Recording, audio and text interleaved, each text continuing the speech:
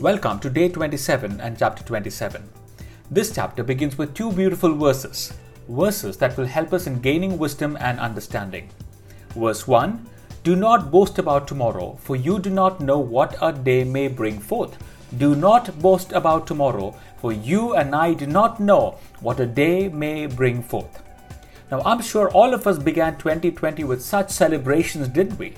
We look forward to yet another year of business as usual. Vacations, travel, work, fun, family, and so on and so forth.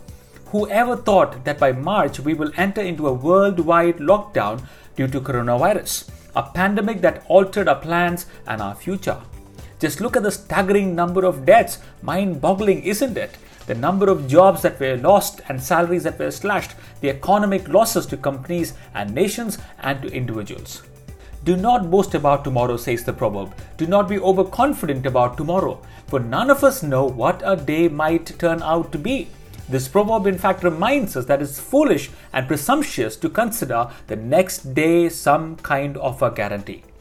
In fact, Apostle James, the half-brother of Jesus, in James 4:13-15 writes, "Come now, you who say today or tomorrow we will go to such a city, spend a year there, buy and sell and make profit. Whereas you do not know what will happen tomorrow. For what is your life? It is like a vapor that appears for a little time and then vanishes away. Instead, you ought to say, if the Lord wills, we shall live and do this or that. If the Lord wills, we shall live and do this or that." Well, does it mean we should not plan our day because we have no guarantee of it? No. We must plan as if we will live forever, but we must live as if we will die tomorrow. We must plan as if we will live forever, but we must live as if we will die tomorrow. Consider each day as a gift. Do not take what you have today, your health, your wealth, your family, your relationship, for granted. Enjoy life while you have it. Give thanks for each day when it comes to an end. So do not boast about tomorrow, for we do not know what a day tomorrow might be. Verse 2. Let another man praise you and not your own mouth. Let another man praise you, not yourself, a stranger and not your own lips. That means never praise yourself. Let others do it. In other words, self-praise is nothing more than arrogance and self-promotion. When you live this way, you and I will fall into the trap of believing our own praise. Now, one of the keys to a healthy life is the ability to look at ourselves honestly and be able to self-critique ourselves. The other thing we learn from this passage is to have the other person praise you. Now, Proverb tells us that the praise we should consider is when a stranger praises you. Now, who is a stranger? What is a stranger?